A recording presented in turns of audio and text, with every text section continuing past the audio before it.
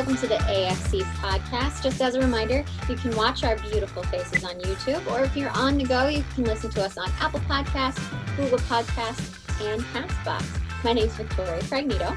I'm Jim Galizia, and today we're going to have a fun podcast. We're going to talk with Chris Benucci. He's a filmmaker, he's a producer, he is a live content creator, live streaming content creator, and we're going to talk to him about him and his career and his movie choice, Drive, 2011. Bloody movie.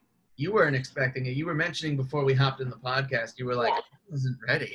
But no, I was not, and I am the most squeamish person ever. I'm very thankful that I was drinking alcohol while I was watching it. Bad move. So I at the one part, spoiler alert, when Bryan Cranston gets killed, I had a full body reaction to it. I knew it was gonna happen, and they were very good at building the tension, and then it happened so quick, and you're like, oh no, I hope it worked for the viewers too. We'll talk about this more later. But what else have you been up to besides watching movies that make you freak out? Well, my newest play had a live stream with The Tank, an up-and-coming off-Broadway house in New York. So how'd that go? It went well. I think we got a lot of views and a lot of really great feedback. Now it's just the waiting game if any of the theaters that I invited to see it are interested in taking it further when all this COVID mess is done. I think too that you just be waiting until it's done to make those decisions, because I'm sure a lot of them are like, we don't even know what we're doing yet. Well, a lot of them had to put their seasons on hold. I was actually originally my play Scar Tissue, which went up earlier in the summer with She NYC, was originally supposed to go up with The Tank in August. But when everything shut down in March, I received an email from She NYC saying that my play had gotten accepted. I emailed them. I was like, what's going on? Is it still happening in August? I have this other opportunity, but I need to make a decision quick. They were like, we have to reschedule. And this was in March. The Tank is crazy with how much work by emerging artists that they put out there. They do put a lot of work out there. And they said that they had over 100 performances at that point that they had to reschedule. So I should just take the opportunity. More too. Yeah. And well, so now we're 6 months into this thing.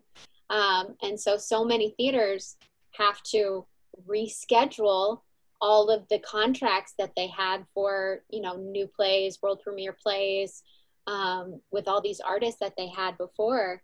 It's going to be a lot of, remounting what was already scheduled.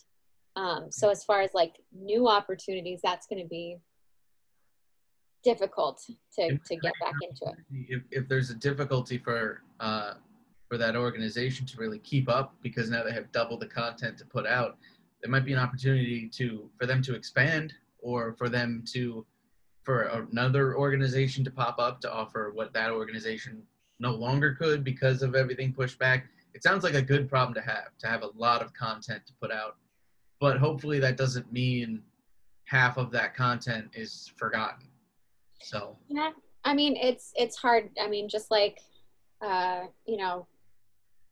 events and things like that happening right now. Theaters in the country are definitely, a couple of them are closing for good already because of it. Just because, I mean, Broadway will be fine. Broadway will always be fine. They have very deep pockets. It'll be okay. Some of the shows may not come back, but another show will come in to take its place. The smaller venues and the smaller theaters that, turn on a dime, they're the ones that might have a problem staying open and continuing on. If they reopen anytime soon, it's going to be at 25% capacity or something, and it's not going to be the same.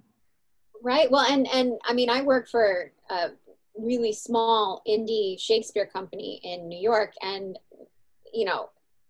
ticket prices, you have to keep them low enough so that people will want to pay to come to your little indie show. Mm-hmm. And a lot of times that doesn't even cover the cost of like renting out the venue and rehearsal space. We're lucky in that we don't own a theater space. We don't rent a theater space. So we don't have to like worry about how we're paying for that. Our staff is all volunteers. We're not, paid for our time. We do this because we love it. So like, we're not worried about losing money that way, but there are so many theater companies that are. Yeah, so that's crazy. It's rough. I saw something funny on the internet that kind of made it a little less awkward to be in a place that usually has more people. And I think it would work once theaters start opening up, Broadway shows. And I wanted to get your opinion on it because I walked past a restaurant, I didn't walk past a restaurant, but if you walked past a restaurant that is usually crazy busy, but because of COVID, obviously, now indoor dining is starting to happen little by little. Not in the city, not in Astoria, but outside of there, like out in Long Island, they have indoor dining some places. They started putting it, because you have to block off half your tables, you can only have a certain capacity. They started putting fully dressed mannequins. No. I know it sounds creepy, but they're all dressed in like normal clothes and stuff, and they're all like hanging out with their mannequin friends, and then that creates it's better than putting up a line of caution tape, because then it looks like you're in a hazard area. Or you could just take the tables away, put them away somewhere. It looks like a busy hopping restaurant. People want to go in, even though you can right.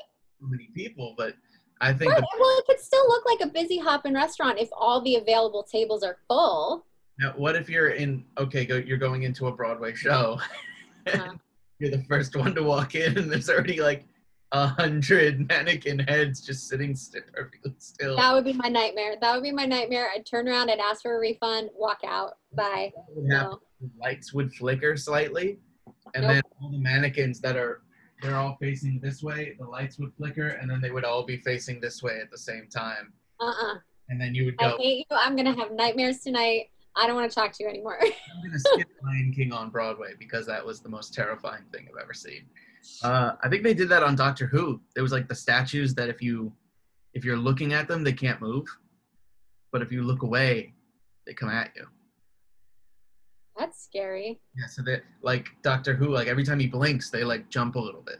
I forget exactly how it worked. I didn't really watch Doctor Who. I'm sure someone's listening to this and going, nah, that's not how it works. But I saw. Well, comment on this podcast and tell us that we got it wrong, please. Nerd, because I just said all that. But I just had a short film that I shot over the weekend. We had to postpone half of it, which was the meat and potatoes of the whole thing. It's a Friday the 13th fan film. It seems really cool. It's called Seasons of the Huntsman. It's before Jason, the guy with the hockey mask. Eventually he becomes like a zombie, and that's kind of what everybody recognizes him as because he's just like unkillable. But we're filming it like before he became that, and he's just like a serial killer, and he's not really even a serial killer. He's more of just like a huntsman. That's why we're calling it Seasons of the Huntsman. He wanders the woods and he just protects his area, and if you wander in, he kills you. Very simple. But it was cool. We shot in New Jersey. I'm currently scratching mosquito bites because there are so many bugs out there. That was a little tricky. And it rained so bad on Saturday, we had to postpone all that stuff with our actors and things. But we did get a chance to film all the cool Jason content of him just walking around the woods, and it was creepy and lots of cool shadows and things like that. It's also filmed in the daytime, so it's less of like spooky and horror. It's like a daytime scary situation. I think that's even scarier because it's like real regular day. If it's at night, you're kind of getting away with stuff, but yeah, when it's during the day, it's even freakier because it's like in your face murder. So, but how'd it feel to be back on set? It was great to be back on set. I just wish my set wasn't full of mosquitoes. Fair.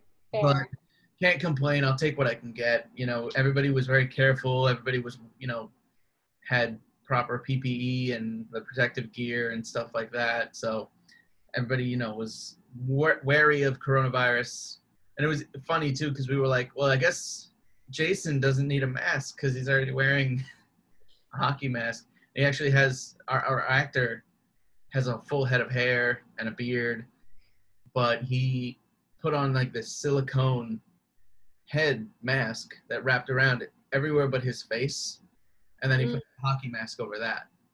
So when he took that off, it was super funny, and he didn't have like a dark, intimidating voice or anything. So when he's in the Jason mask and he takes a couple steps, and it's so scary because he's a huge dude in this big, muscly Jason costume, he looks terrifying. Then he turns around and goes, "Do you think I hit my mark correctly?" And I was like, it was a fun time. I liked being back on set. I wasn't too worried about COVID or anything. It was only like 4 or 5 of us at any point in time. So that stuff didn't really bother me. I wasn't too worried. Especially like out in the middle of the woods, we weren't anywhere near where we could think we might get COVID. So, good. Yeah, I'm hoping that we can slowly but surely make our way back to some sort of normal. I wish they weren't using schools and teachers to be like the guinea pigs of that, because that's what they're kind of doing with restaurants and stuff. But they did also got an email yesterday. Planet Fitness and by us in Astoria is reopening on tomorrow. New York Sports Club is as well. So I mean, I'm not going back to there. I've got my whole at-home workout routine. Not going back. I work out. Why would I do that to myself? I'm gonna go eat some McDonald's right after this. I mean, it's good to see things opening back up. I love that it's all happening, but I'm not gonna be the one to risk it because there's no biscuit. There's no, like, if somebody else wants to risk it and go out and then they get COVID, I'll be like, see, that's why I stayed inside. There are very few things that I would risk that exposure for, and the gym is not one of them. Right. If I want to hurt myself, I'll eat McDonald's. I'll hurt myself in the opposite way. That's what the gym is. You hurt yourself and become stronger because of it. So And that's what McDonald's does for you? It hurts you, but it doesn't make you stronger. And that's the problem. I don't understand why I eat this cheeseburger and I feel terrible, but I don't feel better later. That's what working out is supposed to do, right? Yeah, in very basic terms, sure. That's like one. If you had a paragraph about what working out is, that's it. One sentence. All right. Well, let's totally randomly segue into let's do it. Our day player. He brought a clip from 90s MTG. It is a weekly or bi-weekly. I think he does it whenever him and his friends can all kind of get together. It's a live show where they play Magic the Gathering, which is really cool. And they've been playing since the 90s. So this is going on for years and years, which is really awesome. And now they're live streaming it for people. They started doing it during coronavirus and stuff. It's good to see people creating that content, even when you can't go out and do filmmaking, especially with us, with the AFC podcast. We started doing this on Zoom and everything. So it's cool to see that content is still coming out. So let's show a clip from Chris Benucci for 90s MTG, and then we'll bring Chris on and we'll talk to him.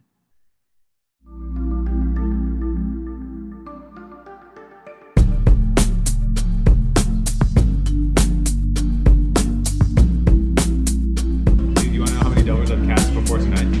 Zero. You're on your life. Feature match table. Yeah. Flip a coin. That was a really nice turnout for the video guys. For the third, I was like, well, I can't do anything. Not bad, right? Cash are not bad. Not bad at all. Counter you back.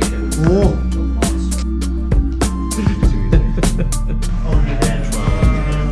Maybe we'll put sugar on the stack. Okay.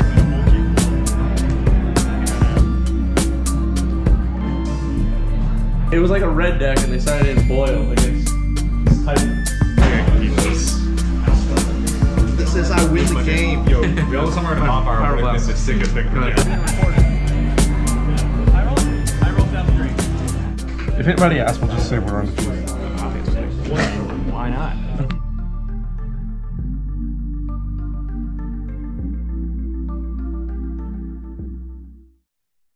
All right. right, that was a quick clip from 90s MTG, a show about Magic the Gathering. Chris, why don't you tell us a little bit about that? 90s MTG is my latest project. Been working on it since December of 2019. Started with a group of friends filming some games at events that we were all going to. And with COVID, moved to filming each other playing remotely on webcam. Now it's a card game. It's not a digital video game or anything like that. Are either of you familiar with the game? Yeah, I love it. it became really, really popular when I was doing summer stock in Pennsylvania, summer stock theater, and everyone in all the Shakespeare shows was obsessed with it.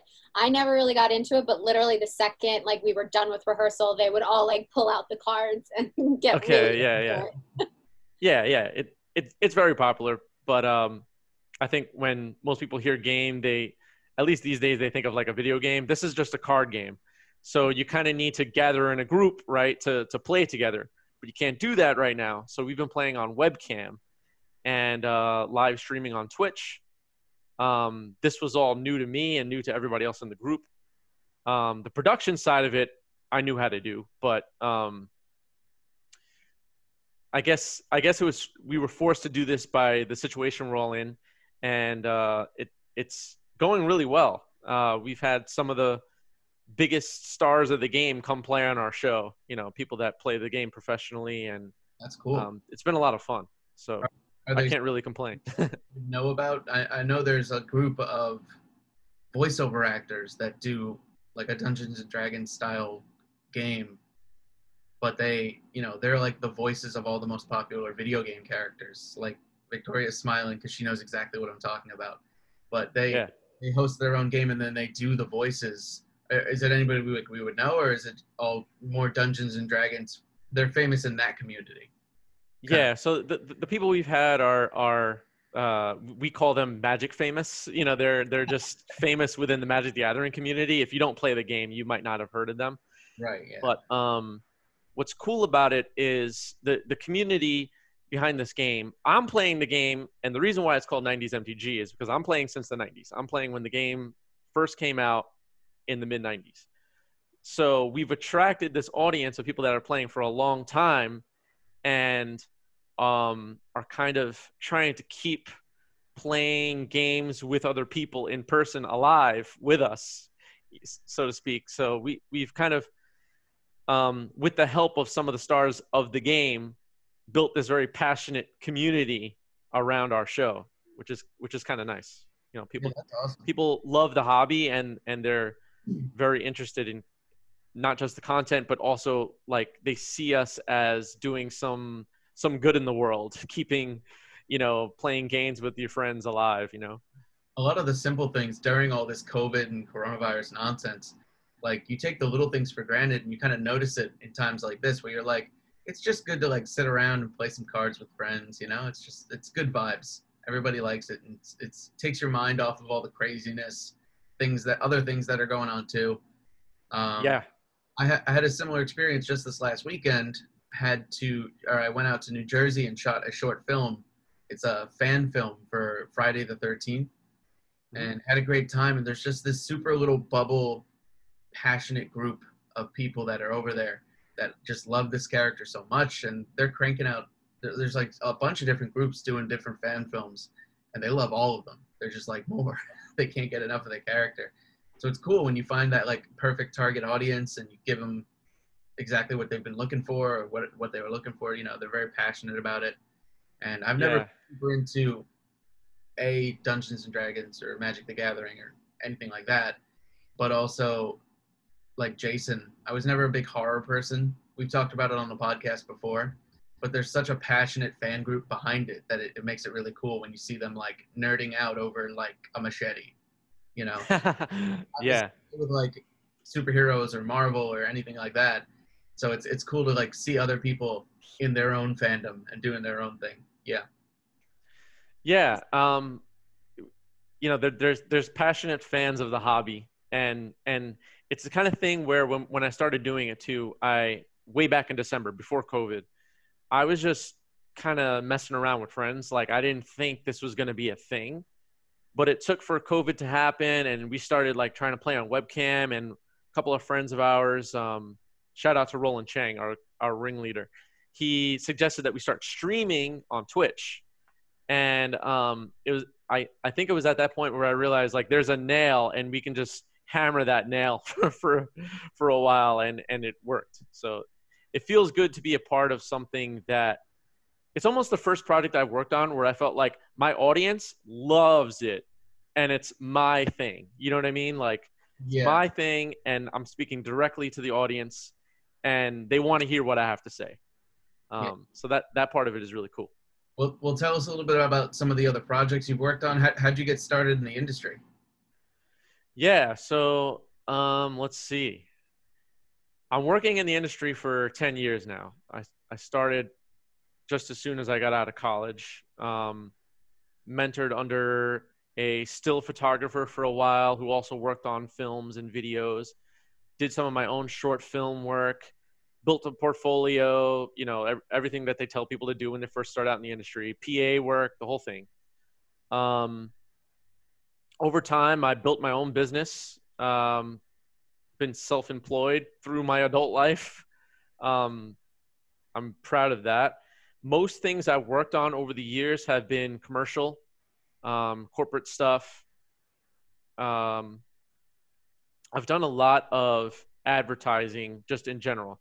Ads for social media, TV commercials, all the way down to like a coffee shop really needs shots for their menu. You know, I've done everything, almost everything I've done was related to some advertising in some degree, which is great. You know, you can build a career off that. I do need a creative outlet once in a while though. So I do work on short films for festivals and little passion projects here and there, like 90s MTG. Yeah, I think when we met was it a Kid Split or a Fat Llama? There's like a gear rental website, like Meetup. Yeah. Yes, that is where we met. It was just like I think you had a 360 camera on you, and I was just like, oh shit. And I think we took a 360 photo. I think we have that somewhere. Maybe I can get it in the podcast, but it was that fascinated me because I think that was like when 360 was getting a little bit more commonly used, and like you already knew what you were doing with it, so we were like blown away by you, kind of a little bit. But some of those photos too, the 360 photos, they're insane. They're, you know what it is? Kendrick Lamar blew it up when he did that music video where he's riding the bike. Yep. It's like he's riding the bike and the whole world's moving, but he's staying still. I think that blew it up. The Tiny Planet shot. Yeah. Tiny Planet shot. I guess to like kind of continue my career story, I eventually picked up the 360 cameras and just became infatuated with that. I was like obsessed with my 360 camera. To this day, I almost always have a 360 camera from the day I met you till now on my person and like taking pictures of something. Like I just love the 360 camera so much. Can you reach it? Is it that close? Yeah. There's two on my desk right here. Yeah. They're right here. This is the GoPro Max 360 camera. I have two of them. They're always around. That's funny. But and then I've also been bookmarked in most people's minds in the industry as the drone guy. I do a lot of work with drones.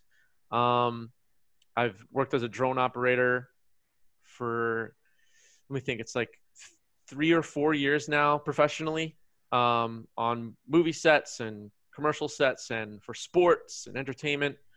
Operated a remote control blimp at Madison Square Garden for Knicks and Rangers games. Done a lot of cool projects, been a lot of cool adventures with drones. So that's just something of the last couple of years. Skill set wise, I've picked up and really stuck with. And yeah, I think that summarizes what I do. Drone work can be fun. I mean, it's you're getting probably the most dramatic or awesome shot from a lot of different projects. Well, I do drone work, but very limitedly. Like I don't even do it. I let someone else do it, but I'm like, we need to do it. I do it outings and stuff like that. But it's something that's so small and used minimally, but it enhances everything in such a way. It's really changed the game of the project a little bit. But it sounds even more in a commercial sense, because you're doing it at like events and doing event coverage with it, which is really cool, especially at like a Rangers game or a Knicks game. But I'm sure COVID has basically just made you unemployed in that factor, because they're just not doing those anymore right now. Yeah, I mean, everybody probably knows this already, and it's a super bummer. But a lot of people lost their livelihoods from COVID in the sports and entertainment industry, and everything from theater to the people that are vendors at the sports games. It sucks. And anywhere where there was a crowd, those people are in tough times right now. Victoria, fortunately, hosting online plays, essentially. The plays you wrote are all just being written and filmed online. What's that been like, Victoria? I know we're interviewing Chris here, but no, yeah, definitely. It's obviously it's not the medium that you want it to be in, and it's hard because you're not actually in the room, you're not connecting with people, and then you're not also like connecting with the audience and getting the energy and the feedback from them. But you know, like you're doing with MTG 90, you have to keep doing something. You have to I can't sit here and sit on my plays and just let them kind of atrophy until the world gets back up and moving. And we can't just keep doing that, because this is taking a lot longer than I think anyone thought it would. And it's continuing to take a lot longer than people thought it would. So, I mean, I have a lot of friends who are like stagehands, and they work at like concert venues and live music events and things like that, and they're completely decimated right now. Like they have no income, and it's really hard, especially like Chris, you said you're like self-employed, and a lot of this stuff is gig work. So it's like, I have a friend who's a lighting designer, and she's extremely talented, and she posted the other day about all her events from March through the end of the year have been canceled. So that's over, I think, 14 grand. That's just gone, and she has no way to replace it. So it's tough and it sucks. And this obviously, you have to find outlets to keep yourself afloat and keep yourself moving. We've been lucky to have this podcast and kind of been able to talk to different filmmakers and people in the industry and actors and stuff. So it's been cool to be able to flex that just with this group and do this kind of a thing where you just kind of meet people and talk to them about films and cameras and stuff like that. Yeah. I guess this is your outlet. This is your way of kind of not just coping, but also like creating something that people can enjoy. That's really why we do it, right? We want to make people laugh or make people think about stuff, or just kind of talk to people, have a one-way conversation with people, right? Say what we want to say and they have to listen, right? Right. I get that. We also play video games too. Victoria's a huge nerd as well. With 4 games, Spider-Man, The Last of Us, things like that. But there's just so many. I think gaming too. I was reading something online. Joseph Gordon-Levitt, I think, was the one. He gave like a TED talk, and he said like video games are like the next big thing. Like if movies kind of die down because it's tough to make movies, nerds can sit behind a computer and make a video game still. Yeah, that's true. That's true. They're artists and they're brilliant.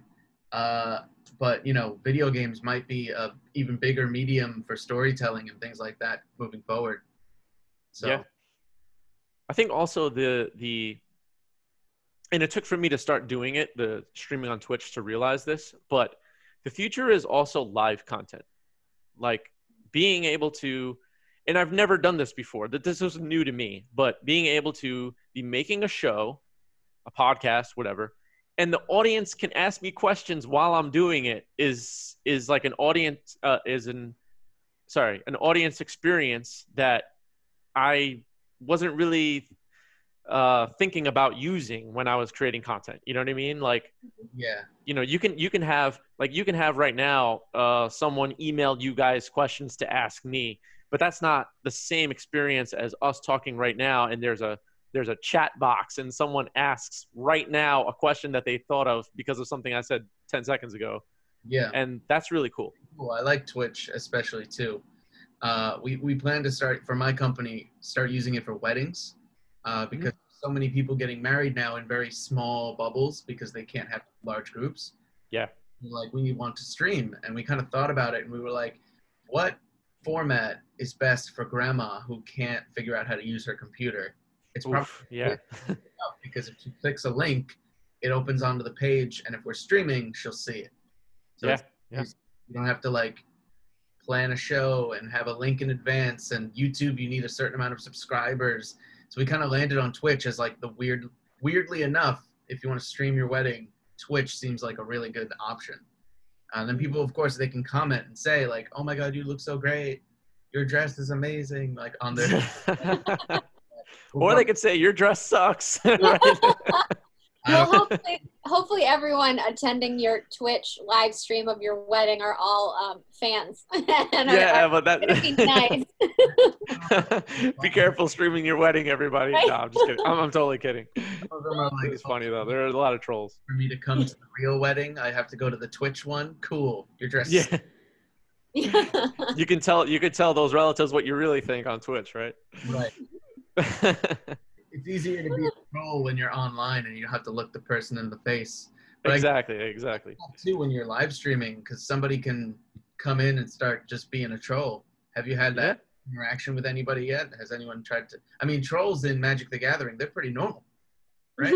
Yeah, I mean, in any almost any topic that exists on the internet, there are trolls. But I meant like, I haven't had it that bad, honestly. I've had people kind of latch on to certain things about the topics I talk about or the things I like about the game and stuff like that. And more or less, I've had positive trolls, if that makes sense. Like people just kind of continually comment and write me messages about things I've said, but because they like it.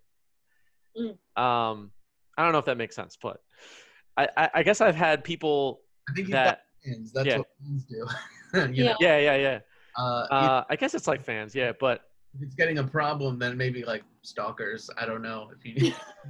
yeah.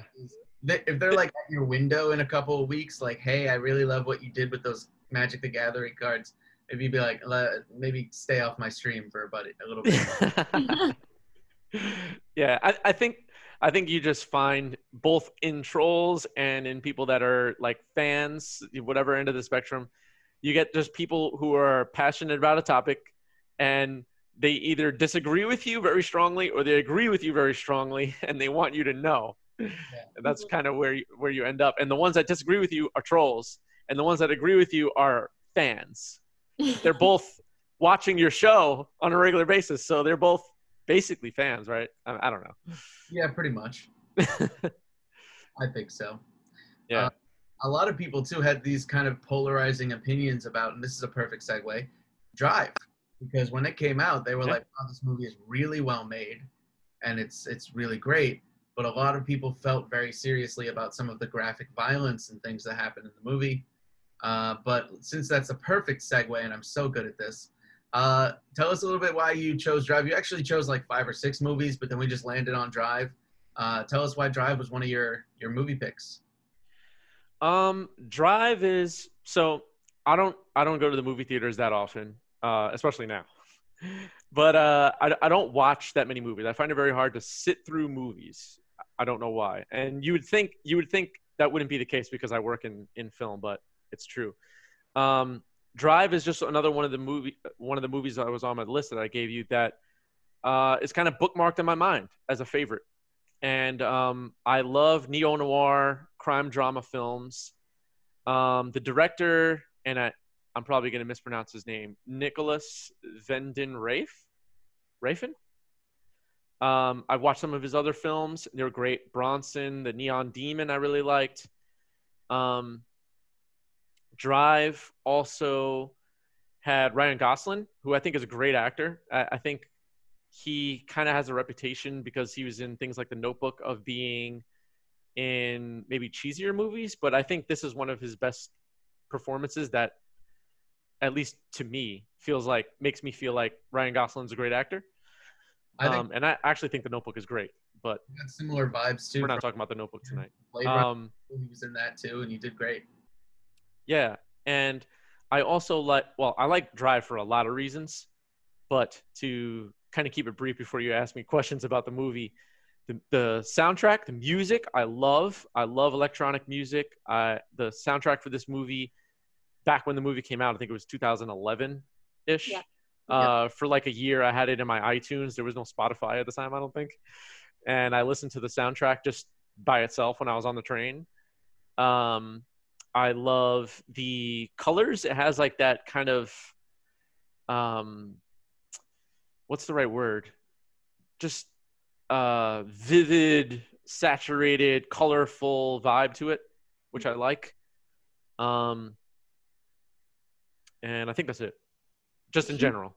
Yeah, I'll let you ask more questions about the film. I mean, it was a great film. I really enjoy it. I saw it back when it first came out, but it was great to rewatch it and just kind of reappreciate it. I totally forgot Bryan Cranston was in it. So when I saw him, like, it's Walter White from Breaking Bad. I'm so excited. But of course, I love Bryan Cranston. He can do no wrong. He's awesome in every movie he does. But it has a really great cast, a lot of really good actors, really, really amazing people. I remember just looking at the opening credits and all the names that were coming by. I was like, this cast is incredible. Like, it's so many big names. And I know it was like Oscar Isaacs before he was like super well known. But, you know, the cast was incredible. Yeah, agreed. I think that I don't know this director very well at all. And actually, I had never seen Ryan Gosling in anything but The Notebook before. Okay. I've never seen any other film that he's done. And of course, I saw The Notebook in high school and fell in love with the, you know, typical, you know, falling in love with a romantic story, but it was really good.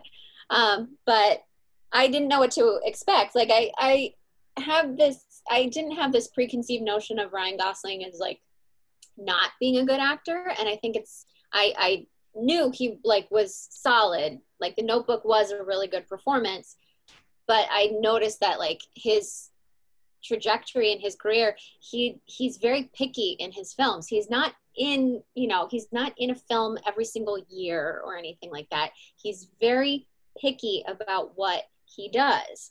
And I think that's why I had the idea in my mind that like, yes, he is very talented and he picks films very purposefully, but I didn't know what to expect from this film when I was going into it. Yeah. Two other films I recommend watching if you haven't with Ryan Gosling, and I hope I get the names of the films right. Blue Valentine and Only God Forgives. Only God Forgives is really good. It has, the last time I checked, and it was probably a couple of years ago, it had bad ratings on Rotten Tomatoes. The movie is good. Watch it. Okay. Yeah. I don't always go by Rotten Tomatoes. Sometimes I know, but some of my friends do. So sometimes it's so off that you're like, come on, that was a good movie. That's why I like that they started doing the critic score and the audience score, because sometimes the critics say this movie's terrible, and the audience is like, screw you, it was great, we enjoyed it. Yeah. Well, I would consider Rotten Tomatoes, they're almost like the trolls of movies. So we were talking about trolls earlier. Sometimes they're trolling movies that general audiences think differently than movie critics who would like take it too seriously and try to make it a whole thing. But I don't know. Sometimes we've talked about the Oscars before on this podcast and how sometimes they favor a movie that there's just like, we get it, it's a movie. Like sometimes they don't need to give that movie all the Oscars. And then sometimes you have a movie like Parasite that kind of takes everything by surprise and wins the Oscar last year for best film of the year. And I think Drive was one of those movies too that didn't really get all that many awards. I think it got the Oscar for sound editing, but I think that's it. It didn't really get much else. people gave it standing ovations when it came out. I was looking online, but but when it came time to give some awards out, I think because it was a little bloody, people got deterred from giving it like Oscars and larger name recognition type of stuff. Yeah, I mean, I gotta be honest, I don't watch the Oscars. I never know who won an Oscar. I heard about Parasite winning Best Picture because nobody would shut up about it, but I don't really pay attention to that. But I will say, as far as the critics and Rotten Tomatoes and the Oscars and all that stuff, they're trying to more or less decide which movies most people will like. They are trying to find the movie that 95% of people will watch and enjoy, right? Well, just for example. Whereas maybe Drive or Only God Forgives, especially Only God Forgives, which is a perfect example of a movie that has bad reviews, at least as of when I last checked on Rotten Tomatoes. Maybe only 10% of people would love that movie. I'm the 10% of people. So do I care what Rotten Tomatoes thinks, right?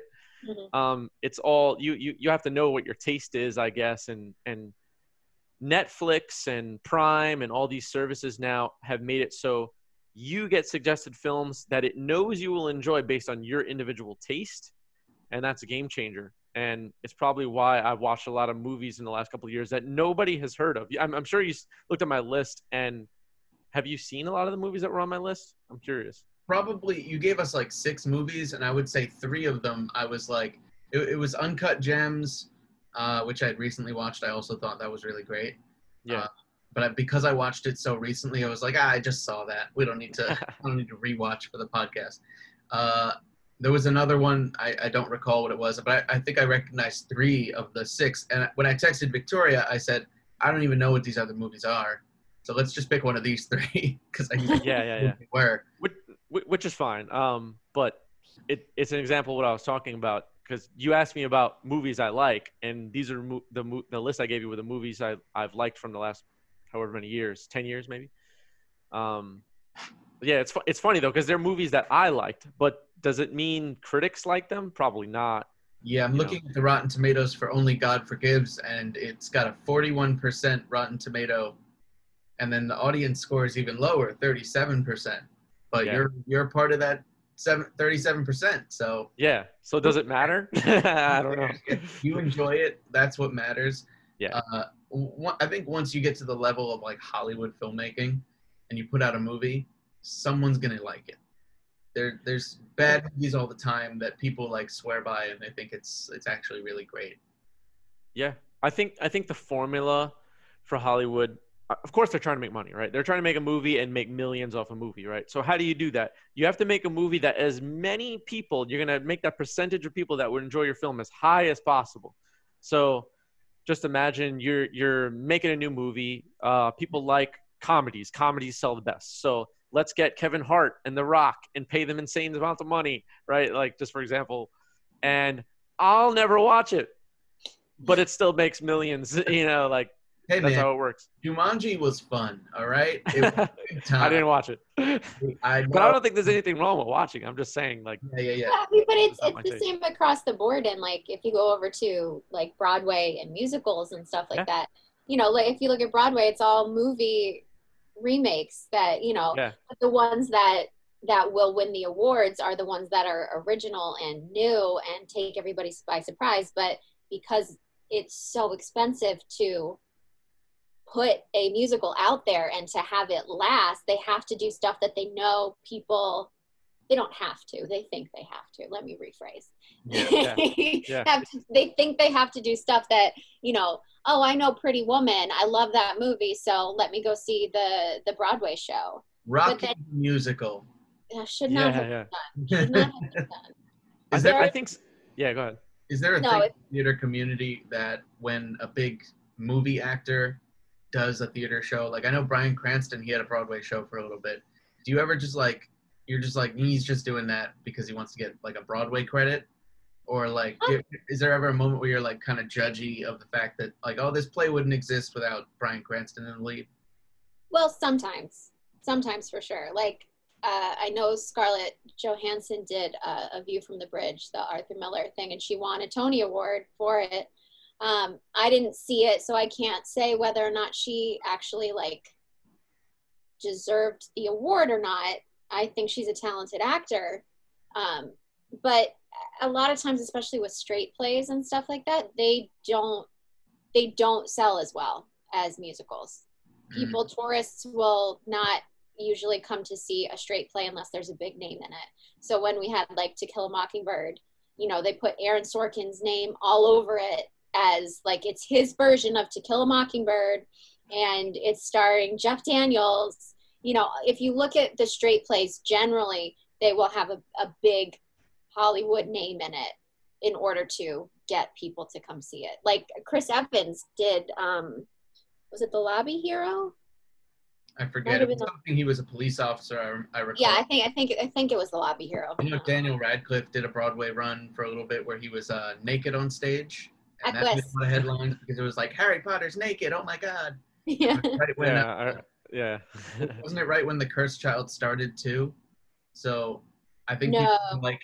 No, it was before. It was before? Okay. Because I think people were like, someone made a meme about it at one point or another and said, oh my God, The Cursed Child is wild. And it was just Harry Potter on stage naked. Oh, man. Everyone, of course, was making that joke. But yeah, sometimes you have to attach a big name to a project to really make it sell. And I think Drive is one of those movies that happened, but for the better, because Ryan Gosling came on board. He decided to do the role. And then I was looking up a bunch of information about it, and he actually hired the director and some of the visual creatives behind all those cool, interesting, colorful shots that you liked. So, you know, I think he's a big part of those decisions as well. Yeah. Just the last thought on that, I guess. I feel like there are indie film fans, and you can describe Drive as an indie film if you want, but indie film fans feel like, oh, Avengers, and they like turn up their nose. Like, I would never watch a mainstream blockbuster film. But it's like, you're just not understanding how entertainment works. Like, you have to have the big blockbuster show that sells tickets and gets people to go to movie theaters, or there's no movie theater, right? Like, you can't have art house films like Drive be everyone's taste. Also, I have a few friends who I recommended Drive back in the day when it came. Back in the day, this is like 9 years ago. All right, not that long ago, but it's still the before times. Yeah, the before times. But I recommended Drive among other films I've recommended to friends over the years, because friends sometimes will ask me, recommend any films on Netflix or anything like that. I recommend Drive, and some of my friends that watch it were disappointed, because they thought it was going to be Fast and the Furious with Ryan Gosling. Because it's called Drive, and, the trailer has him sitting in a car. Far from it. It's a completely different kind of a movie. But or probably what's the other one that came out that was more recent? Edgar Wright did it. It's Baby Driver. Yeah. Yeah. Even that's a different kind of a movie in a way. That was a little bit more leaned towards like what you're talking about, where it's like more act and they're doing robberies. Yeah. It was made with a more general audience in mind. It's not an art house film kind of like Drive is, I think that you need those big, you need Marvel and you need the Avengers so that you can have these movies like Drive contrast it in such a way that it like defies people's expectations and kind of takes them by surprise. And some people are going to like that, and some people are like, I just want to see Thor blow up a building, So, yeah. I mean, they're almost completely different business models too. It's like shopping for clothes at Target or going to a boutique where someone fits it to fit your body perfectly. It's two very different experiences, and you're allowed to like both or one or the other, right? Well, and those big blockbuster films that the actors do allows them the financial opportunity to do a smaller film where they might have to take a pay cut, in order to make sure that the budget of the film works. That way, they can do these smaller art house projects and the things that really feed them artistically if they do that you know, one big blockbuster. Like I'm sure The Notebook paid for Ryan Gosling for a long, long time. Or what was the Love and Other Drugs with Steve Carell? I don't know how well that did, but you know, like those bigger name, La La Land probably paid for him to be able to do a lot of stuff for a really long time that he wants to do. He can be picky. Yeah. Yeah. Another great example is Robert Pattinson. I was just gonna say exactly Yeah. that. Yeah. Immediately after the movie came out and he did all the press for it, right after that he was like, I can't believe I did that movie.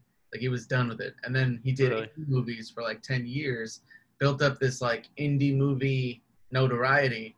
And then when he got cast as Batman, the general public was like, this is a really bad idea. But the people that have seen him in these little indie movies here and there were like, this is going to be cool. 1000% agree. 1000%. I saw this meme this morning. It had a picture of him as Edward Cullen from Twilight, and then it was like 10 years ago, him, and then fangirls next to him, like freaking out. And then now it's him as Batman, and then all these guys like freaking out, Yeah. like, fangirling over Yeah. him.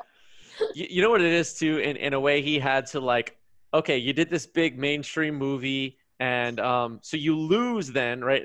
This is like the subject we've been on for a while now. You lose all the indie fans, right? All those people are like, ah, God, he's mainstream, right?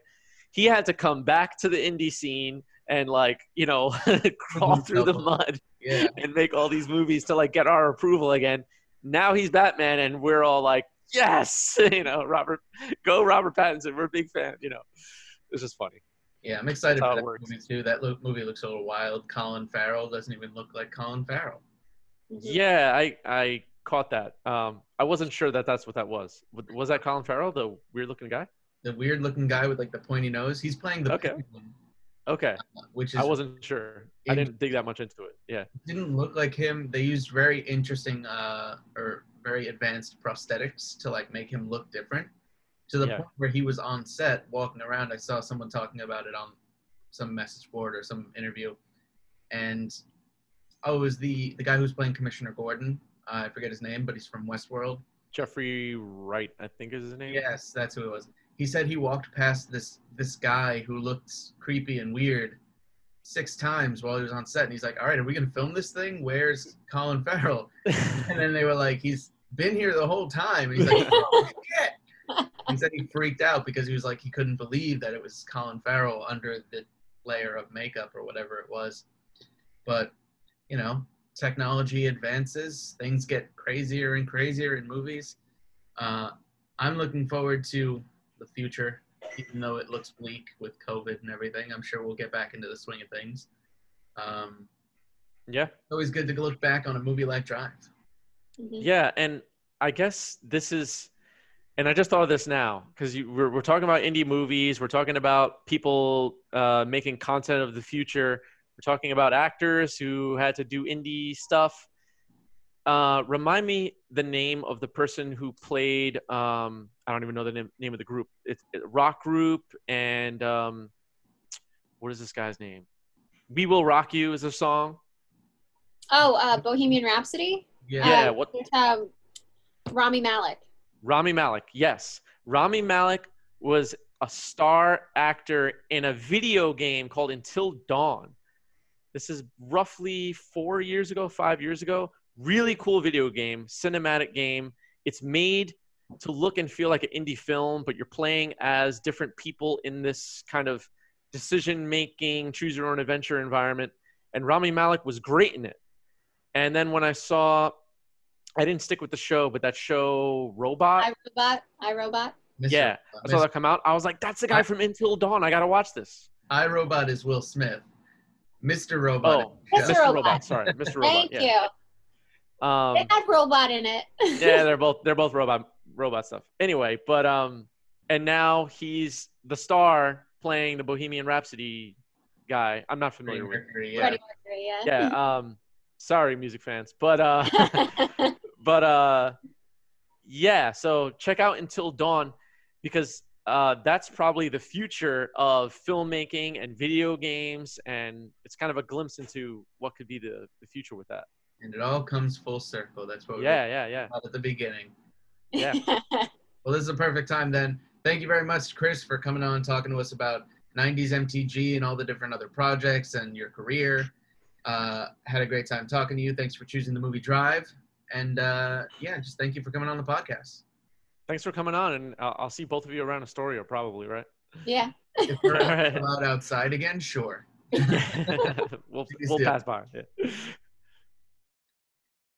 Hey guys, so the goal of the Astoria Filmmakers Club is to help filmmakers in the area produce their own original work and make films that we can all enjoy. The best way to show support of this is to make a donation, big or small, to the club. Your donations will go directly towards the club, this podcast, and any future productions that the AFC takes on. Just scan the QR code below, and it will bring you directly to the club's official Venmo page. You can make any size donation you want, and we would really appreciate it. It will go directly towards us and towards members of the club, and they can make cool videos and content and films, and we just love your support. Please show your support and make a donation today.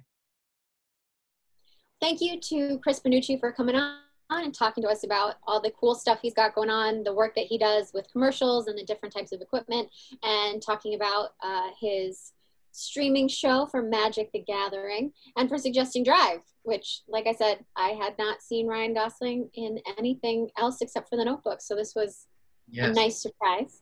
The Notebook is one thing, but it's still a good acting performance. But I think The Notebook is a solid romantic film. It's good. It's got romance, yes. Parts of it are a little cheesy, like when they die together at the end. Spoiler alert.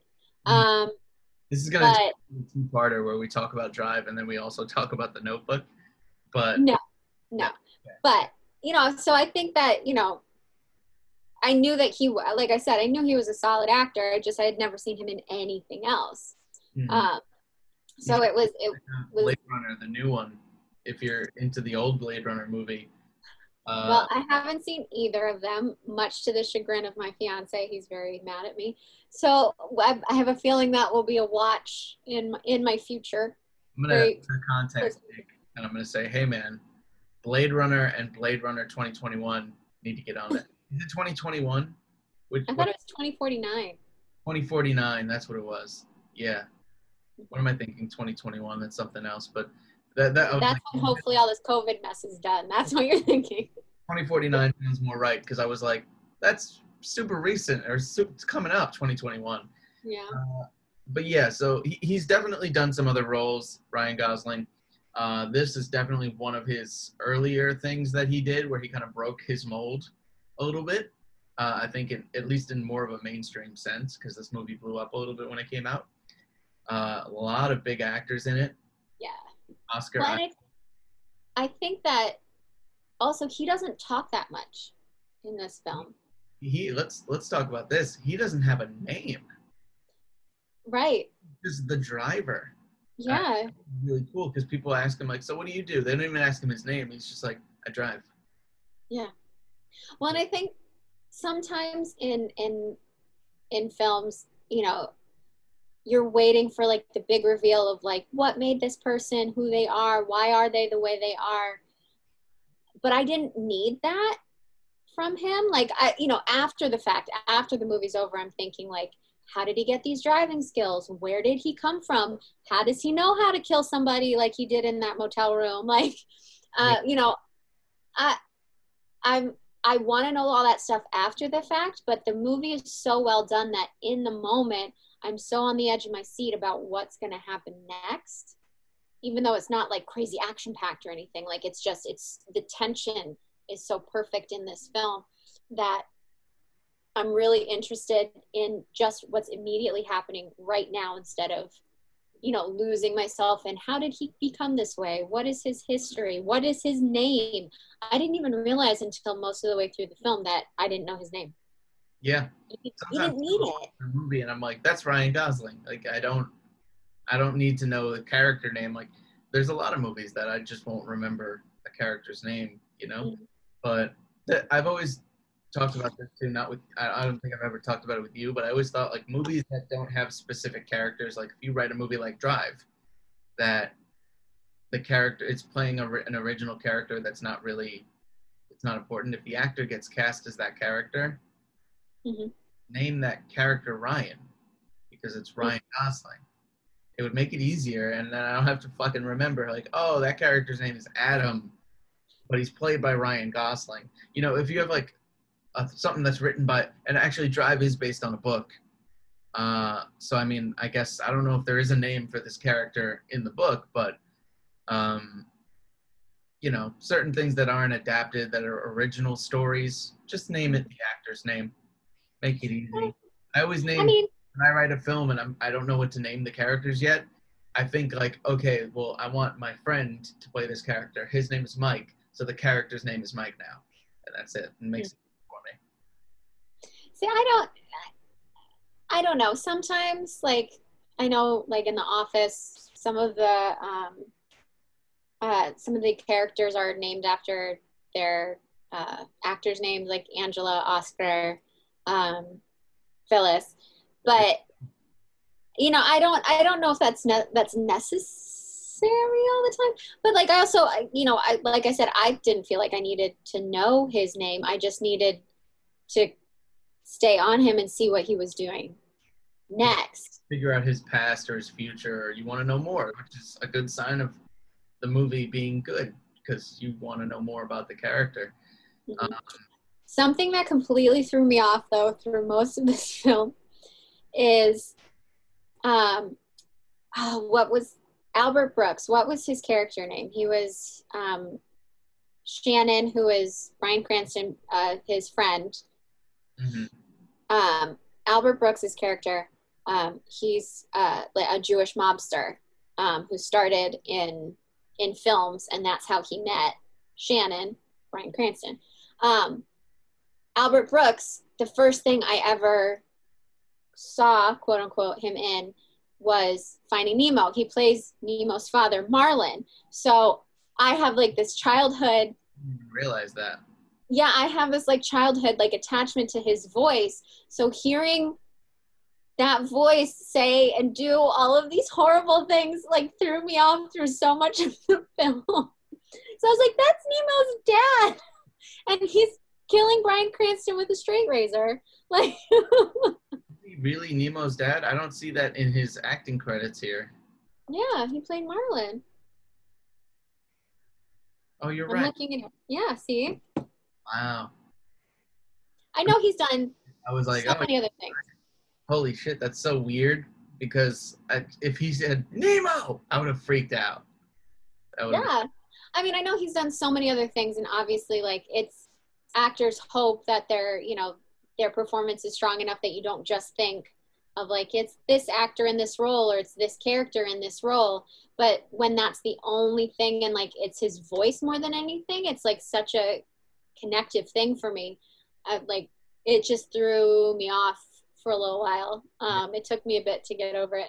I mean, all these actors are huge actors. Even some of them were kind of in the beginning stages of their careers when the film came out too. Not all of them, but a few of them.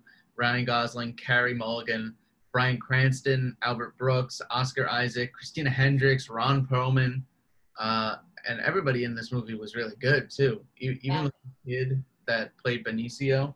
He does many other things. I don't think he's had any other roles, but he was great. You know, he was a little kid. He was cute. Bryan Cranston can do no wrong as far as I'm concerned. After Breaking Bad, he's just like fantastic. And I think it was weird to see, because it almost had Breaking Bad vibes, this movie.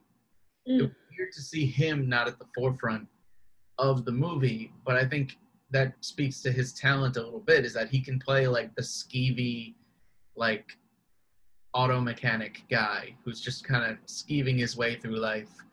And he's the one organizing all of these like criminal things for the driver to do, to be the getaway person and all that stuff. He's organizing all of that stuff.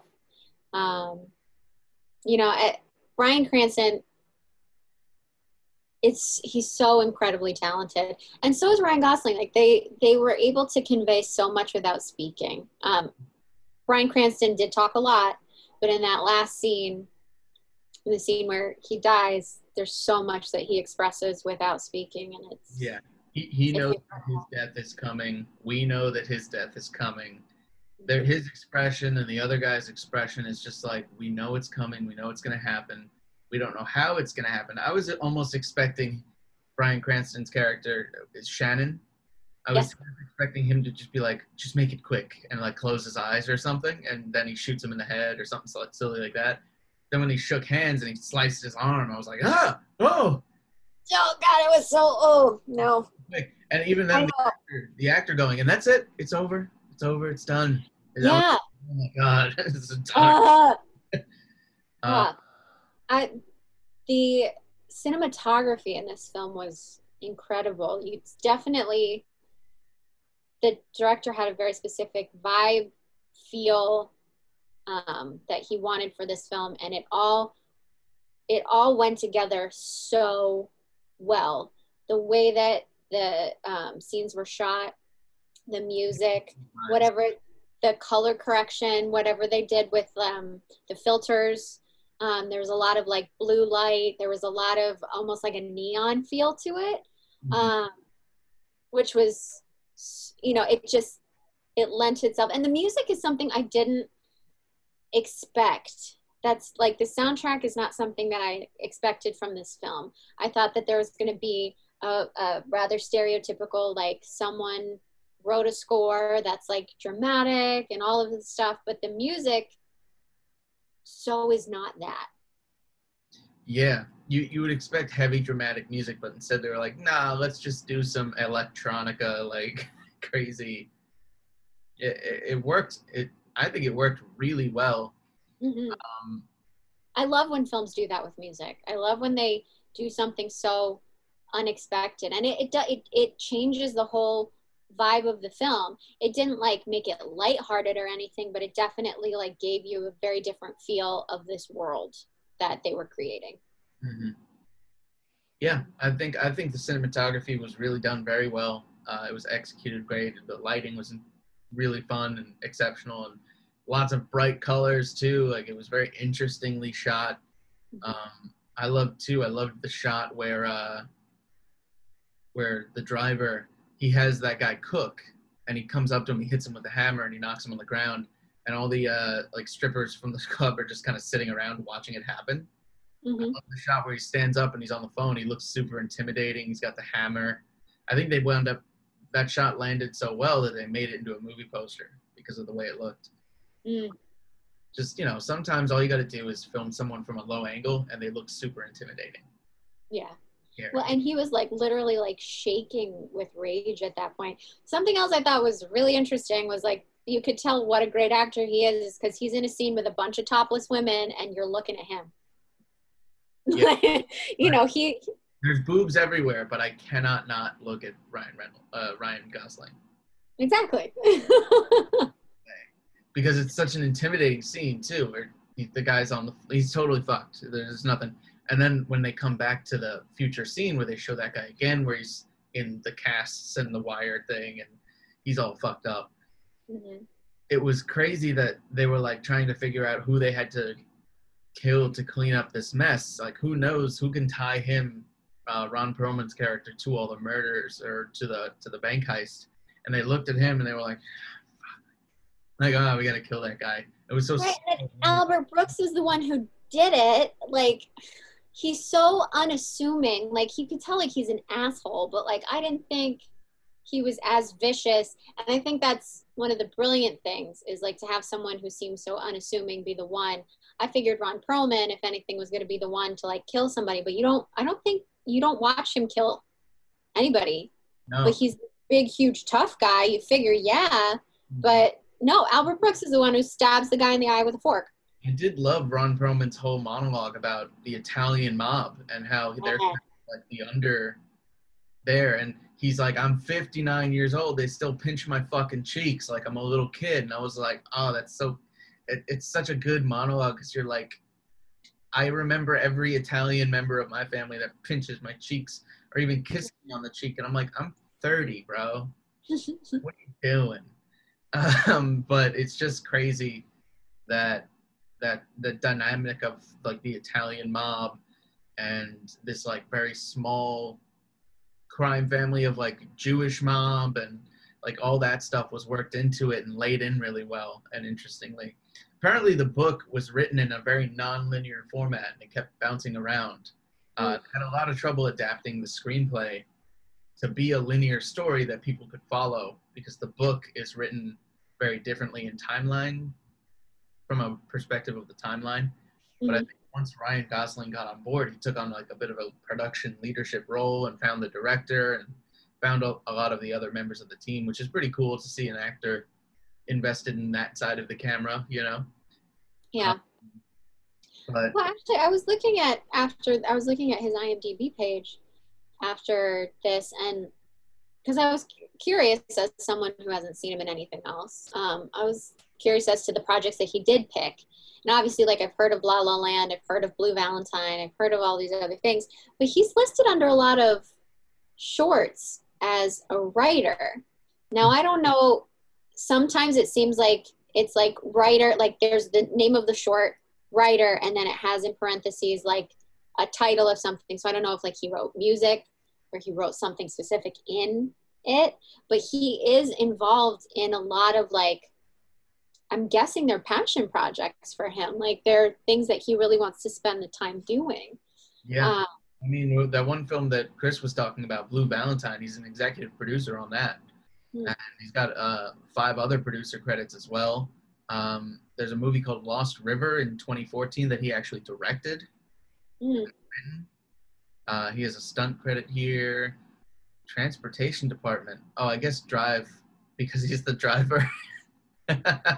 Usually a transportation department credit is like the guy who drives the lighting truck around.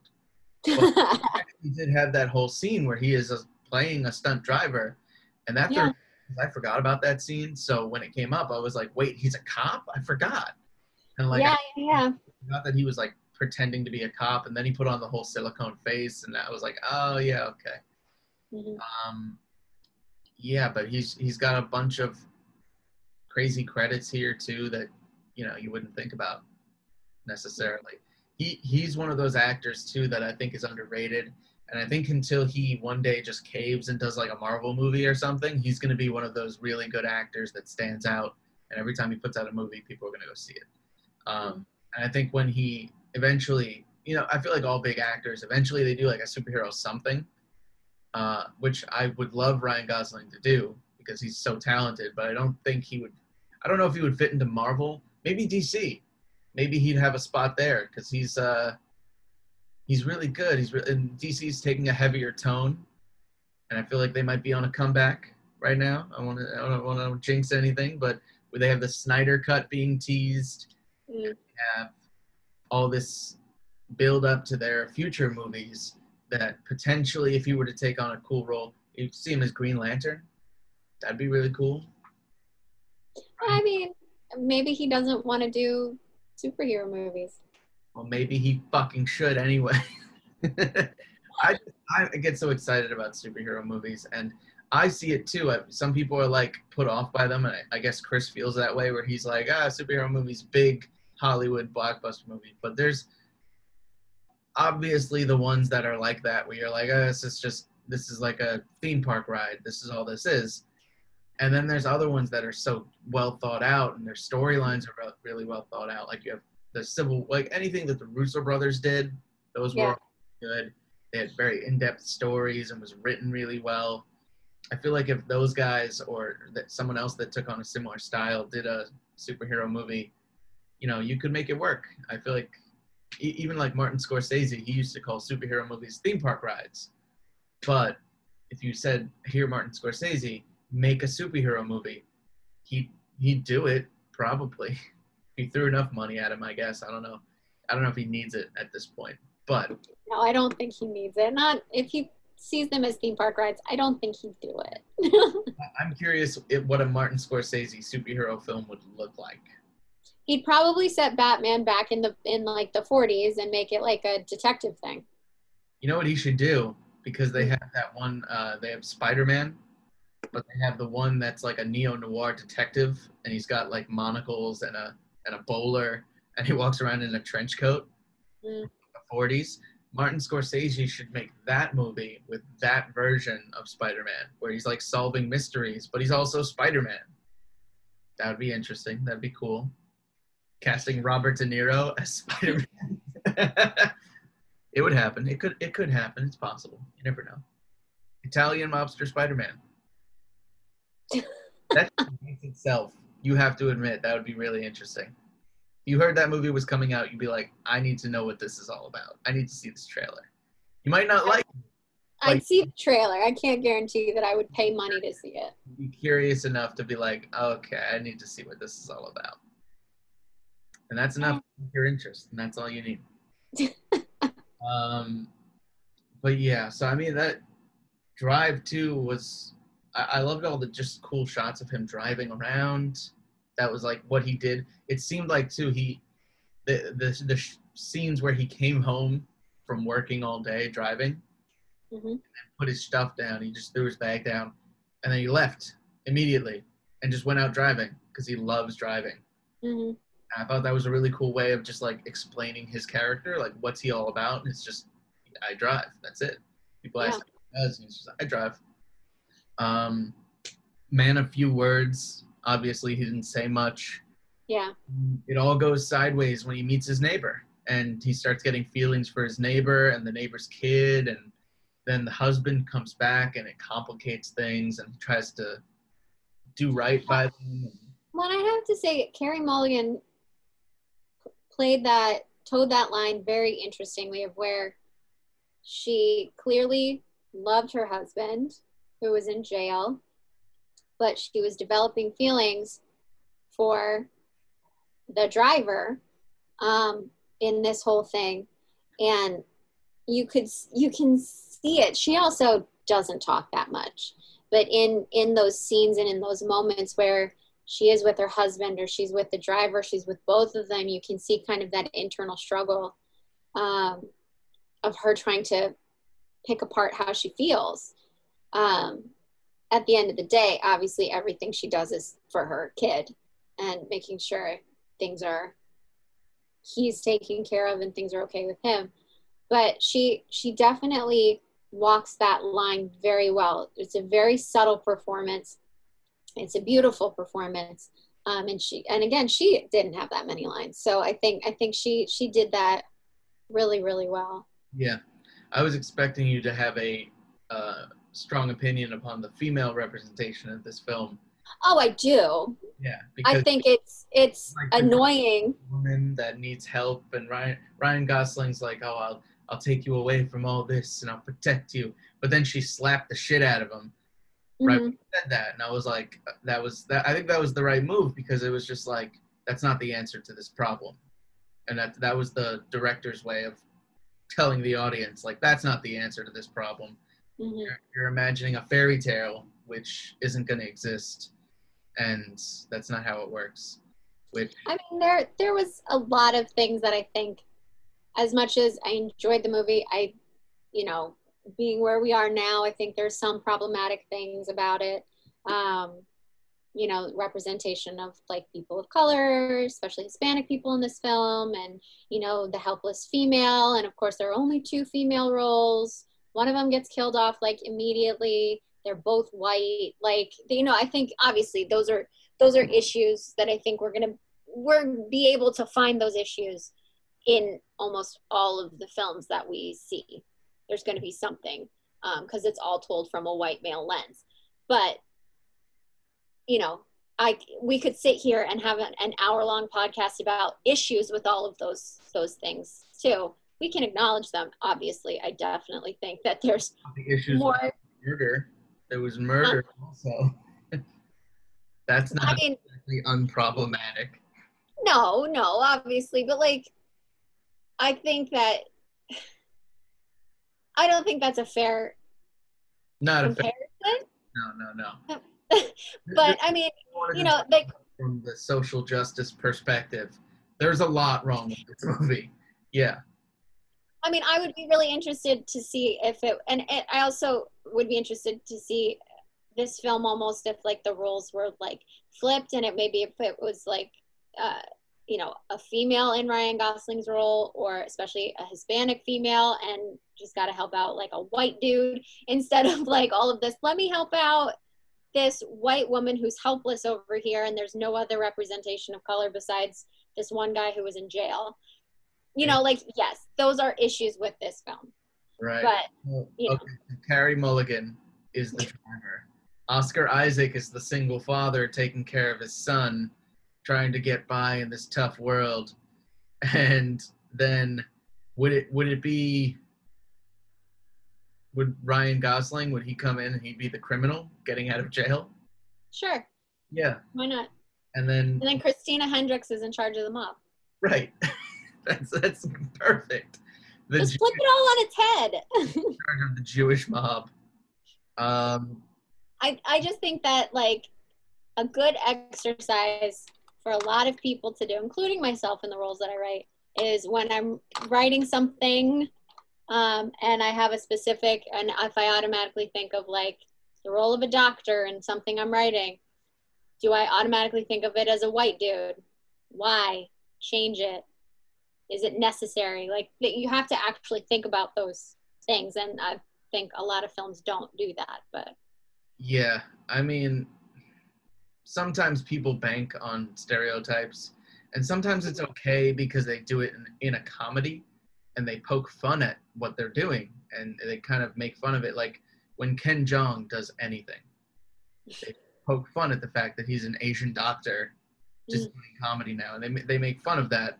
And I think when you kind of point out the stereotype and you poke fun at it and you bring light to it a little bit, it can be usable. But outside of comedy and that occasional reference of when that works, it's stereotyping, and sometimes you just want to get away from that a little bit.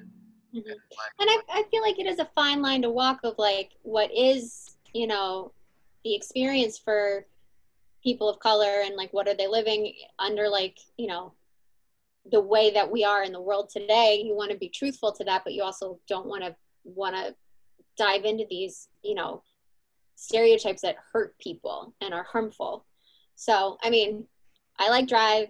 I think it's a good film, but I think there is room for people to kind of flip it on its head and to do something in the future where, if you're going to write a role for a stunt driver, does it have to be a white dude? You know, like, just think about stuff like that.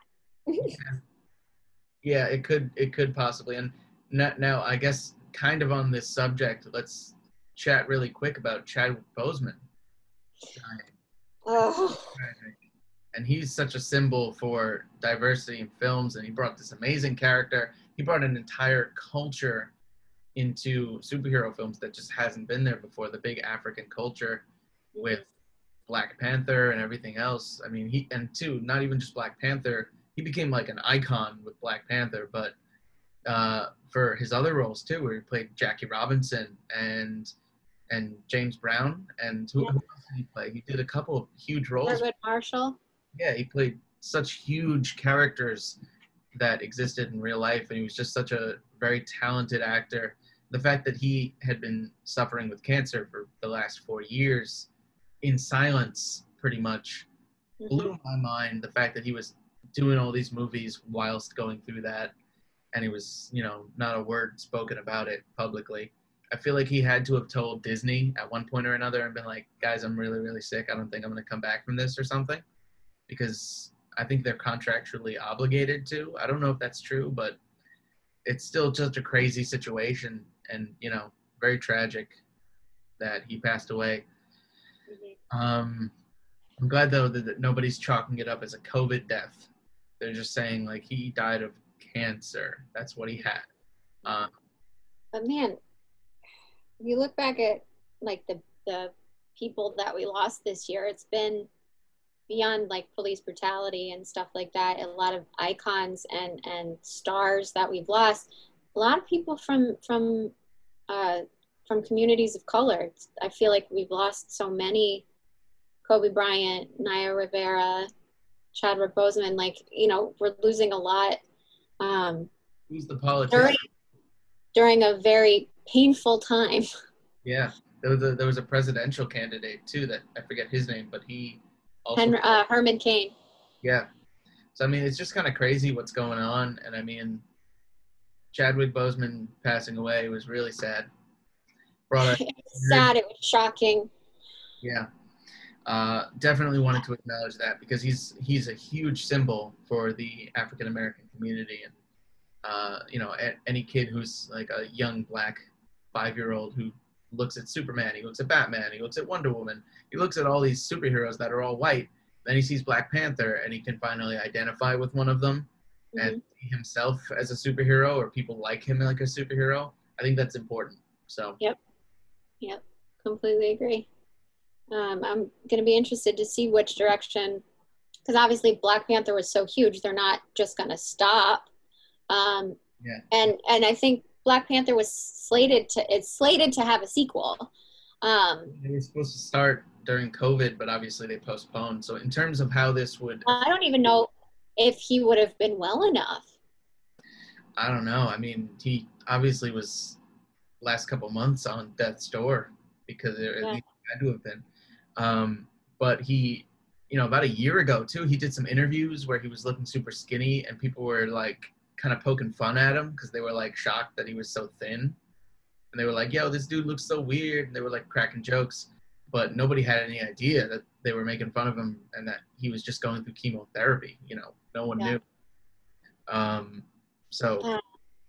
mean, I'm seeing a lot of people posting online hoping that like they do what they did, I think in the comic books. I could be wrong. I'm not a comic book aficionado, but doesn't, if it exists, it happens. If it's an idea you can have, it's an idea that already happened in the comic books. well, I think Shuri takes up the Black Panther mantle at some point in the comic books, right?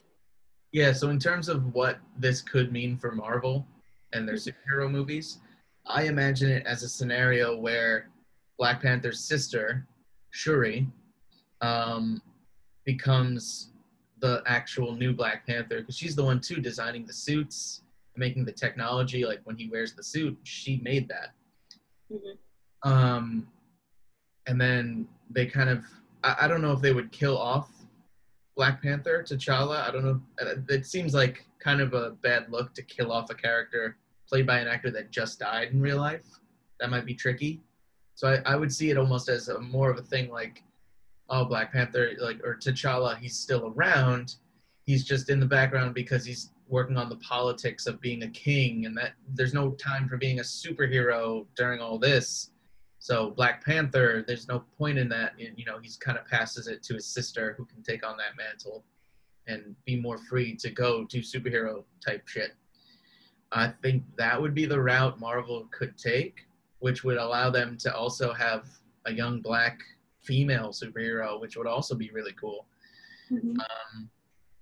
So I mean, it's not even like seeing a positive in all this, but it could be the outcome. Trying to figure out a good direction that they can take from this awful place. Let's be real. This is $1 billion industry, and Black Panther is one of their biggest successes. They're not going to just stop. I don't think, though. I really doubt that they would recast. I don't think that that's a thing Marvel does.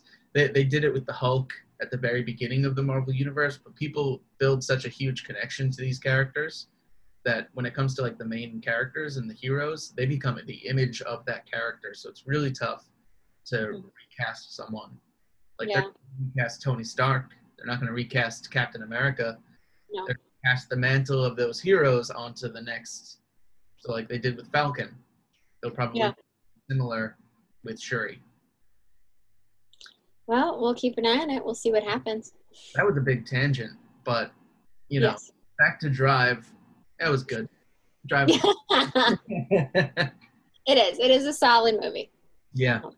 I did enjoy it, despite the gore. Really great time. All the slow build up to the big punchy action stuff. I think it earned its place as being a little gruesome, because in reality that's probably more aligned with what would actually happen. You shoot somebody in the back 4 times, that's what it's going to look like. They're going to get shot, they're going to die, and it's going to be over. It's going to be brutal, and it's going to be quick. So, yeah. Christina Hendricks' death was... Oh, that was rough. She needs to stay ahead of the game. I'm trying to think of head puns, but they blew her head apart. So it's really, with a shotgun. And I think that was crazy too, because Ryan, the driver got shot while he was doing all that. He got hit with the shotgun from the other guy. Yeah. He saw it coming, so he threw the mattress up and got a little coverage and got blocked. And I think that's when everything went very sideways because of the robbery. So, yeah. But it's a solid film, and it definitely shows a lot of range for the actors. And it's something that you should watch if you haven't. It is on Netflix, and it premiered. Let's spout off some facts about the film as well. It premiered at the 2011 Cannes Film Festival, where it received a standing ovation. The festival also awarded the director with the Best Director award. It was praised for its cinematography, performances, particularly Gosling and Brooks as well. The musical score, the visuals, the action sequences. Some critics didn't really like it because of the brutal violence, and they thought that would deter from its marketability, because you want to be able to market and be appealing to the widest of audiences. And I guess the widest of audiences don't want to see someone's head get blown in half. Surprisingly. It also, when it comes to the Oscars, it only received Best Sound Editing, which blows my mind. You would think it would get something else, cinematography, or even Best Picture nomination, because it was really great. I think if it had been nominated for Best Picture, I wouldn't have batted an eye. I would have thought 100% it was nominated. Yeah. But I don't know exactly what else came out in 2011 that took those nominations, but Yeah. But the star-studded cast, the budget too for this movie was not all that high, considering all the big actors that they have in it. $15 million, which, if you know, like Marvel movies, the budget for just like one of the actors is like 5 to 10 or 15 million for some of the bigger ones. Robert Downey Jr. got like $25 to $50 million per movie. So the budget for this entire movie being $15 million is pretty crazy. And in the box office, it pulled in $81.4 million. So it definitely turned a profit. Well, I'll tell you why it didn't get a Best Picture nomination of 2011. 2011 Academy Awards was The King's Speech, Black Swan, The Fighter, Inception, The Kids Are All Right, 127 Hours, The Social Network, and Toy Story 3 were the Best Picture nominees. So Wild Driver is great. The winner obviously being Toy Story 3. As it should have been, but... Well, do we know the actual winner of 2011's Oscar run? How is it? King's Speech or Black Swan? It might have been King's Speech. Let's see. Best Picture was The King's Speech, yes. Yeah. That was a great movie, too. Yeah. I mean, Drive, I feel like should have gotten a little bit more actual awards or recognition, but some people just don't like the brutal violence. I feel like we're a little more desensitized from it nowadays because of movies like Deadpool getting a little bit more bloody and gruesome and things like that. But, 2011, it was a different time. That was before the no-no time of coronavirus, COVID. Before the no-no time. Before the bad. I think I may have actually gotten that year wrong. It came out in 2011, which means it would have been available for 2012, right? That would have been the year. I mean, they would have said Oscars 2012. Like, they would have said it's 2011 Oscars. You know what I mean? Well, it came out in 2011. Right. So it would have been for the 2012 Oscars. Yeah, but like if the Oscars says, hey, this is the 2011 Oscars, even though it's playing in February of 2012, they're talking about it like it's 2011. It's the subject matter, Right. No, I know that. I understand what you're saying. I looked up the Oscars that happened in February of 2011, which means Drive wouldn't have come out yet. Right. There you go. But still, that year, the Best Picture was The Artist. Then there was The Descendants, Extremely Loud and Incredibly Close, The Help, Hugo, Midnight in Paris. Moneyball was nominated for Best Picture. Drive should have been nominated before Moneyball. Those movies, I saw one of them that you said, and like all of those could have been knocked out by Drive, and I wouldn't have batted an eye. All right, I take back what I said before. If you put Inception and Toy Story 3 and The King's Speech and Black Swan, I'm like, damn, those are some contenders. But you put Drive in with all those other movies, and I'm like, where the fuck is Drive at? Let's go. Mm-hmm. That's all surprising. But it's definitely worth a watch. If you're a little squeamish from blood and gore like Victoria, maybe just precursor warning before you watch the movie. Ryan Gosling does bash in some people's heads and arms with a hammer. People's throats are getting cut. It's pretty bloody and violent. So Fork in an eyeball. Fork in an eyeball. Beware. Spoiler alert. But just be ready for Nemo's father to stab a guy in the face. Yep. Nemo! And on that happy note. Super happy note. Thank you guys for tuning into the AFC podcast. Friendly reminder to watch us on YouTube, but also listen to us if that's more appealing to you on Apple Podcasts, Google Podcasts, and CastBox. Thank you to Chris Benucci for coming on the podcast and telling us a little bit about your career and talking to us about Drive. Really appreciate it. And everyone should check out his stuff. 90s MTG is his live stream show where they play Magic the Gathering, and he's got some previously before COVID film projects out there as well on his website that we will definitely put the links and stuff so everyone can check it out. But for the AFC podcast, I'm Jim Galizia. And I'm Victoria Fragnito. We'll catch you guys next time.